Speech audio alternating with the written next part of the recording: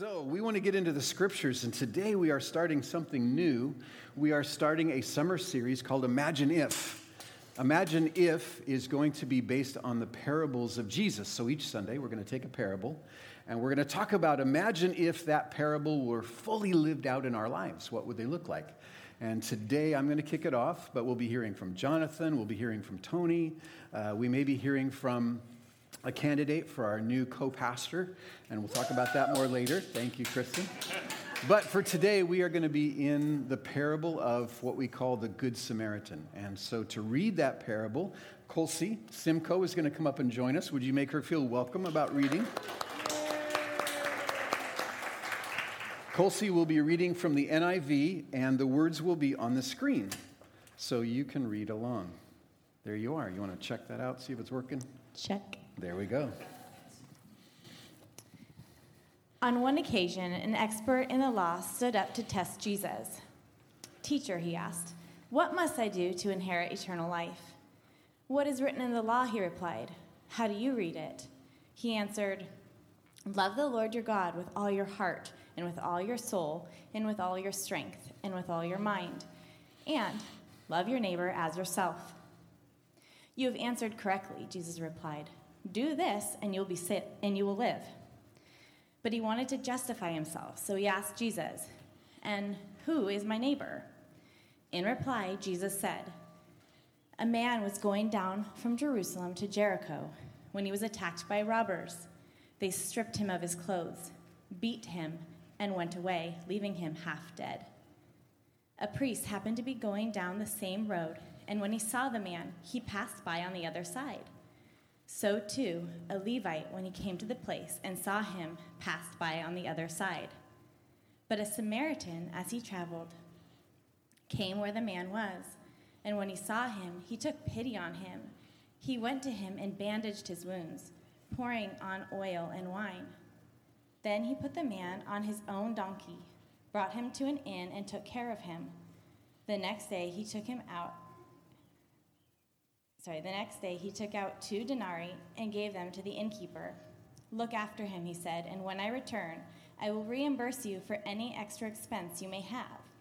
Which of these 3 do you think was a neighbor to the man who fell into the hands of the robbers?" The expert in the law replied, "The one who had mercy on him." Jesus told him, "Go and do likewise."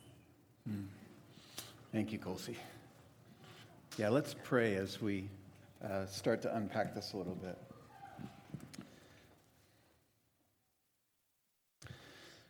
Father, we thank you for the way that you preserved the words of Jesus for us through the centuries where many people tried to destroy it. We praise you that we have that word today. We receive this word as from you, Jesus. We pray, Holy Spirit, as we consider what this might mean, would you let us know for sure what it means? Show us, Holy Spirit, what this scripture means. Show us what it means to live in the goodness of your word today. In Jesus' name, amen.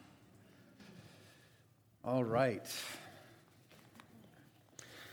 I can imagine some other titles for this particular parable. We've said the Good Samaritan. That seems to be a contrast to other Samaritans that weren't good.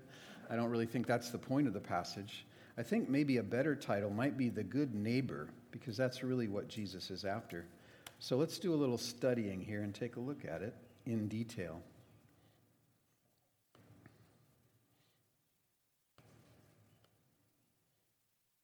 All right, going back to the beginning.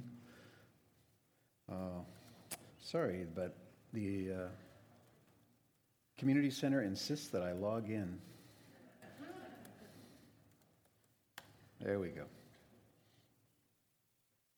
All right.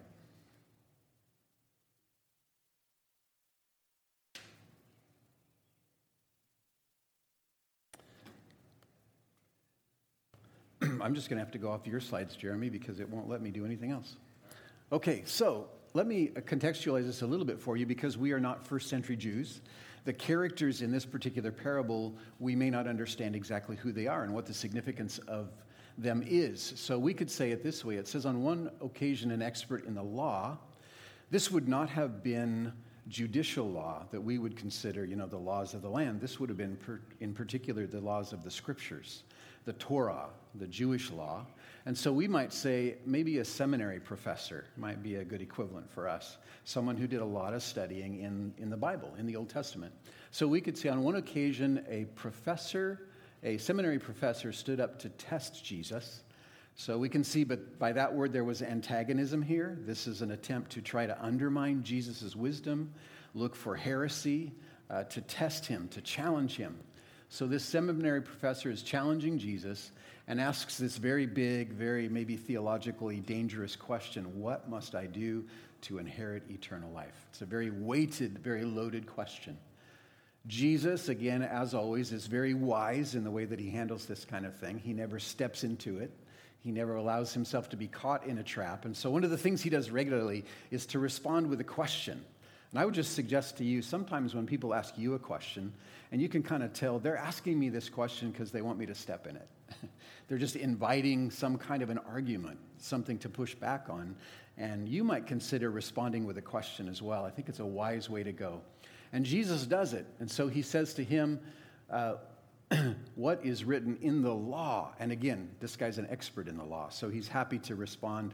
I don't even think he really thinks about what he's going to say. He's like, oh, I'm on. I'm a lawyer. I know the law well, and I'm going to speak. And so he says, and he says rightly, he says, love the Lord your God with all your heart, soul, strength, and mind, and your neighbor as yourself. Those are actually two separate commands, but they're in the Torah.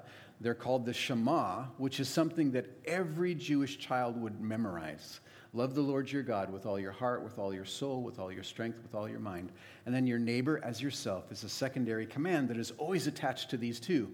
So he gets an A from Jesus. He says, well done, you have answered correctly. Do this and you will live.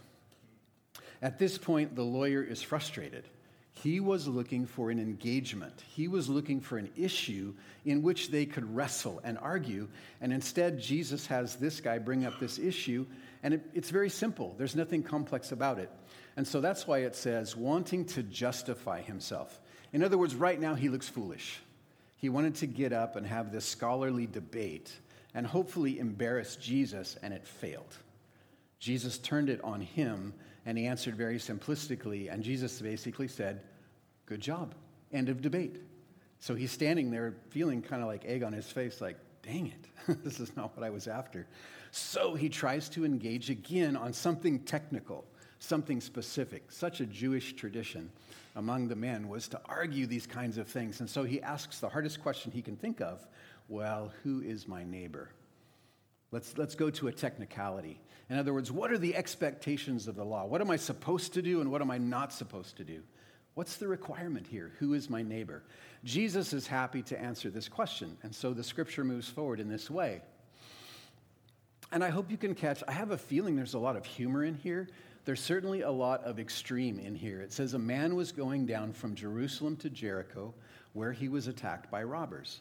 This was commonly known to the people at the time to be a dangerous route to take. I'm super curious, is there any dangerous route in Sherwood where you would say, yeah, at night you shouldn't go down that road?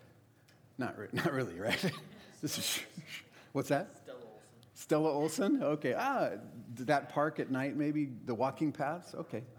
Well, there you go. That's a great example. So that's the idea. I'd say Target when their computer systems go down. Okay. A man was in Target when the computer systems went down. That's the setting. This is a dangerous place to be. Yeah, very dangerous. Although this place was not crowded, this place was actually very lonely. So the man is traveling alone. He probably has a donkey. It's probably loaded with goods, and he's headed somewhere. And there are robbers who know the right place to sit, the place that's the most desolate, the place where what they do isn't seen. And they mug the guy, and they mug him very violently. They don't just take his donkey and the goods that he has with him. They take everything he's wearing, and then just out of spite, they beat him up and leave him for dead. So it's a very violent mugging. It's intense. So here's what happens next. Apparently a priest by himself. Now we don't have priests per se. We're not Catholic, and this isn't even a Catholic priest. This is a Jewish priest. So I would say a good equivalent would be probably a pastor, a religious leader. A pastor happened to be going down the same road, and when he saw the man lying there naked, half dead, he passed on the other side. Nobody's around to see it. This is a moment of integrity. Nobody's watching. I can actually do what I want to do, and I want to not get involved. Don't know why he says this. A lot of reasons that he may have said this, but he chose not to get involved. So too, a Levite, when he came by to that place and saw him, passed by on the other side. Levite, again, what does that mean? I would say maybe a contextual equivalent for us would be a worship leader. Levites were those who led worship in the temple. So a worship leader went by, and he had the same conclusion. He saw the man, he moved away from him, and went by on the other side. And then Jesus says a third man comes by, and he says, but a Samaritan, as he traveled, came where the man was. And when he saw him, took pity on him. Help me out. What do you think is a good equivalent for us when we say Samaritan?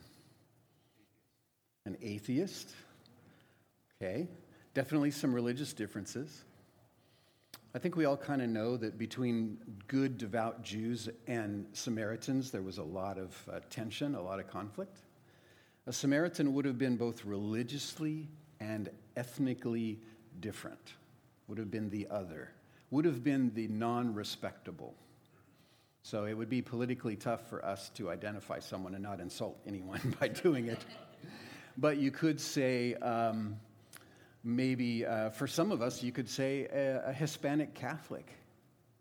Just somebody both ethnically, not different than all of us, but most of us in the room, ethnically different and in some ways religiously different. The Samaritans weren't actually atheists. They actually believed in Yahweh, but the ways that they practiced and taught were different. And those were in conflict with each other. Maybe even you could say maybe an African-American Mormon would be another way to say it, right? A Muslim extremist? Yeah, it could be that much. Absolutely, yeah. So someone that we as the crowd listening might not respect. We might say, so do you see what's happening here? Jesus is saying, two leaders went by this man, both of whom you would respect. Rick and Peter went by this guy, a pastor and a worship leader, and they walked by on the other side of the road. But a Muslim extremist went by, and he actually moved toward the man. And I want you to notice this critical thing. All three travelers saw this man. All three travelers perceived the need. He was naked, he was bleeding, he was unconscious. So everybody saw the need. And there's two responses. One response was actually to deliberately move away and to walk by on the other side, not even to get close. The other response, the last person, the one we would not respect and not see as a leader, actually went toward the man to do something about it. And if that's not enough, take a good look at just how generous, gracious, and hospitable the man was. He went to him and he bandaged his wounds, pouring out oil and wine. These would have been two of the most expensive commodities that this man would have had with him. It wasn't just that he got out some water, but that he actually used his wine and his oil to take care of the man. He bandaged his wounds, and then it says he put him on his own donkey. So traveling with a solo donkey, probably had been riding it. He chooses instead to hoist this man up, put him on his donkey, and to walk beside the donkey. And this journey from Jerusalem to Jericho is about 13 miles. We're some way halfway in between. So the man has really begun to sacrifice what he has, the best that he has in the way of resources, including his donkey. The next day, he took out 2 denarii and gave them to the innkeeper. Denarii is about a day's wage, the average day's wage. If you think about the parable of those that came to work for the man in the vineyard and he paid everybody a denarii, that's fairly typical. I figured it out, and in Sherwood, that would be about $300. If you take the mean income in Sherwood, Oregon, and you figure that out by the day, that would be about $300. So in our terms, this man took out $600 and gave it to the innkeeper. How long would $600 last you at a cheap hotel here in Sherwood? Maybe a week? Maybe a week? Okay, so about a week's worth of money. And then he says, please look after him, and when I return, I will reimburse you for any extra expense you may have. So quite clearly, the man has done everything you could possibly want to have done for you if you were in this place. He gave all of his resources. He gave enough to help this man be restored to health and to wholeness again. and did it quite generously. He's even trusting the innkeeper. Apparently, he did have somewhere to go, but he knows that in a week he can come back and see how it's going, reconcile the debt, and make sure the man is taken care of. So really generous, really hospitable, everything you could want. And if you think about the words, love your neighbor as yourself, this is a pretty incredible example of what that would look like, right? What would you want people to do? I think if you ask this man, what would you want somebody to do for you? The Samaritan hit the mark on every single request. Take care of me, get me to safety, provide enough for me to recover, make sure that I'm in good health, and send me on my way. And then Jesus asks the lawyer a tough question now. He asks the seminary professor, which of these three do you think was a neighbor to the man who fell into the hands of robbers? The beauty of this is there's no way you're going to get this wrong, right? Jesus just makes it super. This guy is intelligent. This guy is an adult. This guy has a doctorate. And Jesus asks, among those three people, who do you think did the right thing? So he can't say anything else except the one who had mercy on him. And Jesus said, go and do the same. Do you notice how Jesus twists the question? What was the question that the lawyer asked Jesus? Who is my neighbor? What is the answer that Jesus ended up giving him? What's that? Someone who's merciful, yeah. But in the end, he said, who is being a neighbor? The man was making the neighbor the object. If I'm going to do an action, who's the object of the action? Who is my neighbor? Jesus actually says, what's the subject of the action? Who is the one who is being a neighbor? Just quite incredibly, Jesus turns this entire conversation onto this teacher in the law. He stood up to test and challenge Jesus and find Jesus at fault. But Jesus turns it around and says to the man, are you being who you know you should be? In a beautiful way, because the expert of the law set himself up when he said, love the Lord your God and love your neighbor. And then Jesus is basically asking the question, how are you doing at loving your neighbor? Which would you do? And obviously, this teacher of the law would identify much more with the Levite and the priest. The Samaritan would have been highly disrespected. It's really a powerful story.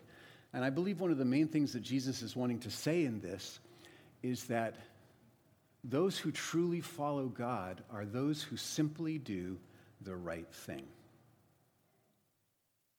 Those who simply do the right thing. The right thing that probably every human knows is right. See, it didn't take theology and it didn't take being an expert in the law to figure out which of these three men was being the good neighbor. Anyone could have answered that question. So all of the learning of this man, all of his ego, all of his wanting to get into this high-level debate with Jesus was completely undermined by this simple question, who's doing the right thing, humanly speaking? Now you go do the right thing. Make sense? Yeah. So imagine if our work as followers of Jesus was simply to do the simple human thing, the simple human goodness. I did not read that well. Imagine if our work as followers of Jesus was simple human goodness. This is where I think today we can land as well. And you would have to define this question for you in your way, specifically for you. But I think in a time in our culture and in our politics and in our religion, we've really allowed things to get super complicated. And in the complication, we have fractured into tribes and sides, and we've taken positions. And what I hear the Spirit of God telling us today, us specifically, Colossae Sherwood, in this passage is, hey, can I call you back to simple human goodness? And I don't mean to water down the gospel and the things that need to be understood and taught, but just back to a mindset of, hey, let's take a break from all of the debates and all of the confusion and all of the politics and the political correctness and all these different ideas that we seem to rally around and want to debate. And let's just agree together on what human goodness is, and then let's do that. I really do believe that we as Christians are equipped better than anyone else to step into true human goodness and really be able to do it. I also believe we live in a culture right now that wants this. I hear especially a lot of those on the liberal side, really want us all to agree on what it means to be a good human and how good humans can act. And I think in some ways they're hitting the nail on the head. I mean, I think environmentalism and caring for the planet, that was mandate number 1 in Genesis 1. God said, take care of the planet. I have created a playground for you. I've created a farm and a zoo for you. There's animals everywhere. There's plants everywhere. There's lots of space to do stuff. Go have fun. Take good care of it. And that's pretty much the environmental message is, are we taking care of it? Are we sustaining the earth as it is?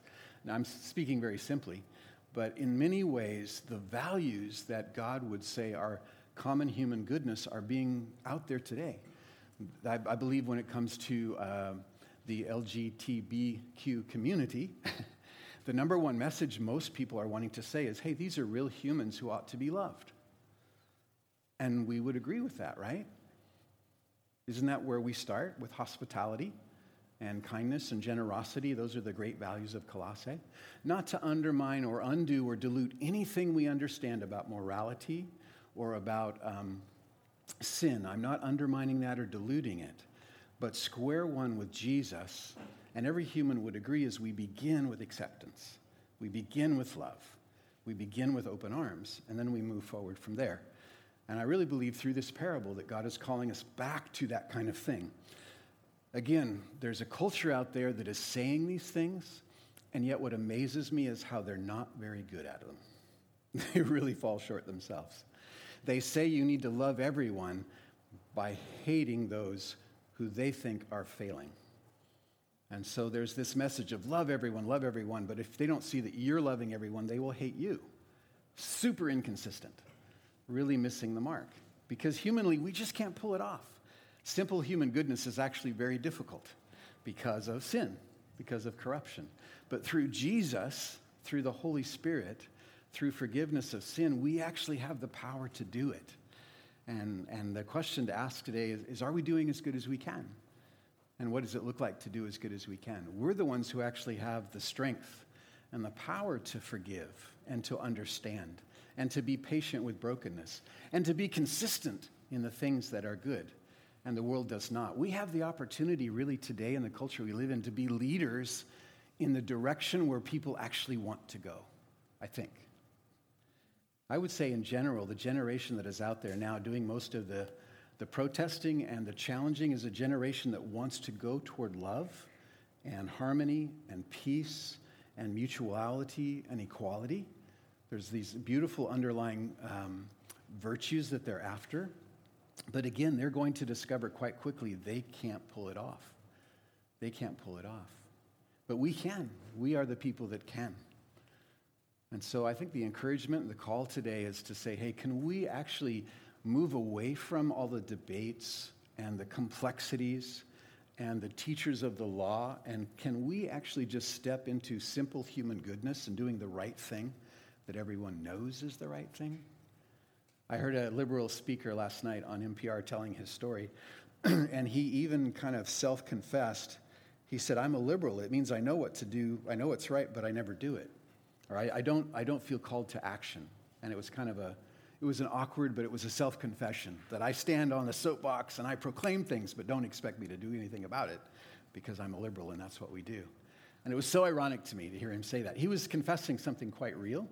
And he was also confessing, I know the right thing, but I can't do it. Whereas in Christ, we actually know the right thing, and we can do it. We have the ability by the Holy Spirit to be patient and to be tolerant and to be peaceful, to be people of shalom, to not need to prove a point in every conversation, but actually to look to the person in front of us and to ask the question, what does this human need today? And is it within my power to give it to this human? What does this person need? Not, is this person someone I can win an argument with? Is this person someone I can put down? Is this person someone I can write off as someone I don't need to respect? But instead, how can I meet the need of the human in front of me? And that's really what Jesus was showing. We had a teacher in the law who understood everything. We had a Levite, and we had a priest who were men who were supposedly profound and powerfully equipped leaders in the way of God who walked by on the other side in the presence of a man who was dying. So incredibly ironic. Just like all of the Pharisees and the Sadducees who condemned Jesus for healing on the Sabbath. That just blows me away, all those stories, because these men were the shepherds of people. They were the ones with all of the funds that belonged to the temple. They were the ones with supposedly the Holy Spirit and the truth and the ways of God. And they got mad because the sheep they loved got healed. And they didn't like the day that it happened on. So ironic. So ironic. I wonder if we might need to take a good look at our own lives and say, are there any ways in which I'm being super ironic as well? Based on the things that I say I believe and the things that I know to be true, is there a place in my life where I'm living kind of inconsistently with what the scriptures say? Imagine if our work as followers of Jesus was simple human goodness. I think this morning we could take the opportunity to practice this just a little bit and be encouraged by that practice and just be reminded of the power that we have in God.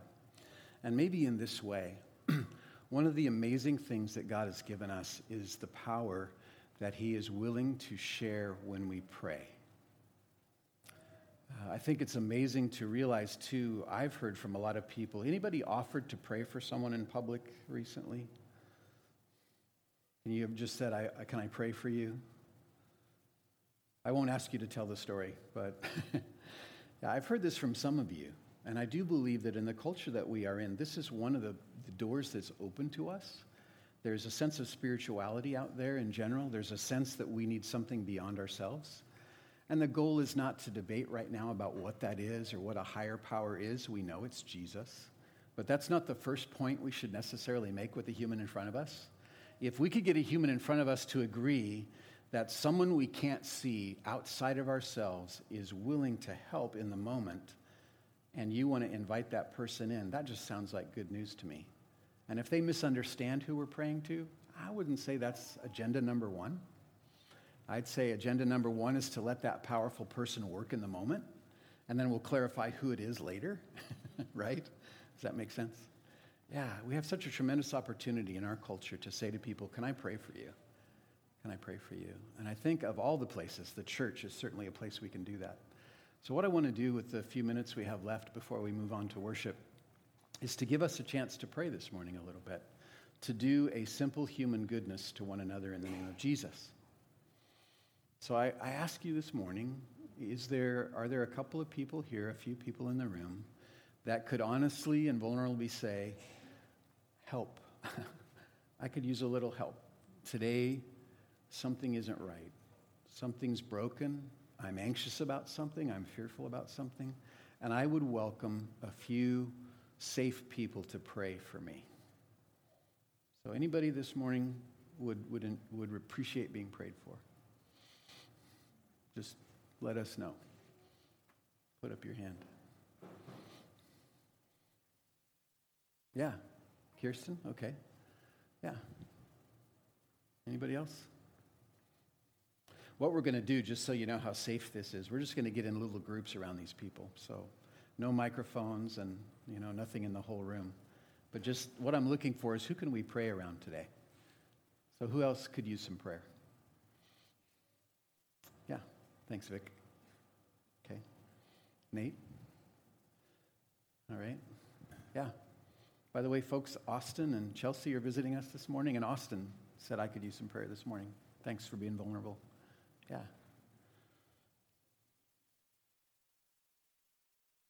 Anybody else? Okay, we've got Kirsten and Austin and Nathan Otto and Vic and Jeremy. Okay.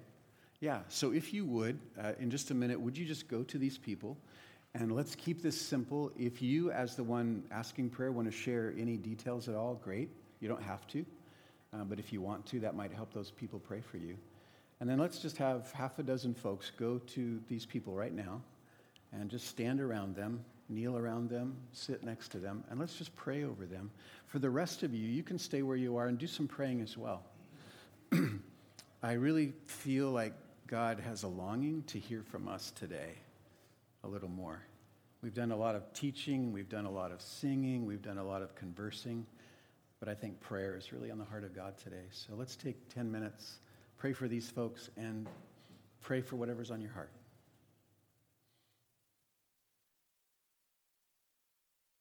We thank you that you're here to meet that need. We thank you that we could come around and love them. Father, we're so grateful for new life in you, that we actually have the hope of life being different, life being better, and ultimately being made right and complete in Jesus. God, we praise you for that. And all these things we pray together now in Jesus' name. Amen. It's so good to be with you guys today because you are good people. Jesus has made you good. Jesus is remaking your hearts, and he's remaking your minds, and he's making you good. And to be in a room full of good people, at least for a couple of hours a week, is pretty awesome. So I just want to affirm that God is good and that he's started a good work in you, and he's continuing. We are not one beggar telling another beggar where to find bread. We're not beggars anymore. Jesus has set us free from begging, and we can ask of gracious Father for things. We are saints. We are the church. We are new in Christ. And we don't need to feel like that's an unhumble thing to say, because all we're doing is glorifying Jesus. Because we got here to where we are as people who are getting good because Jesus is here and because the Holy Spirit is here. Is he effective? Is Jesus effective in his work? Yes. Are you his workmanship? Yes. Is he effective in you? Yes, thank you. I heard there was some hesitation. I saw a little of this. That was sweet, but you're wrong. You are his workmanship. He is making you better. And one day, that work will be done, and we'll be complete in Christ. Who's ready to be complete? So tired of being incomplete. But the day that happens, we have to shut the door to so many people that still need Jesus. And so we wait. And we celebrate the cross. And we celebrate the death and resurrection of Jesus. So we're going to be singing some great songs. We always sing great songs. But the songs we sing today, I think, are particularly chosen by the Spirit for today. And I just encourage you to, together as family or friends, go to the table. If you're visiting, the way we take communion is that when we are ready in the next couple of songs, we go to the table and we take the cracker and we dip it in the juice or the wine, depending on your tradition.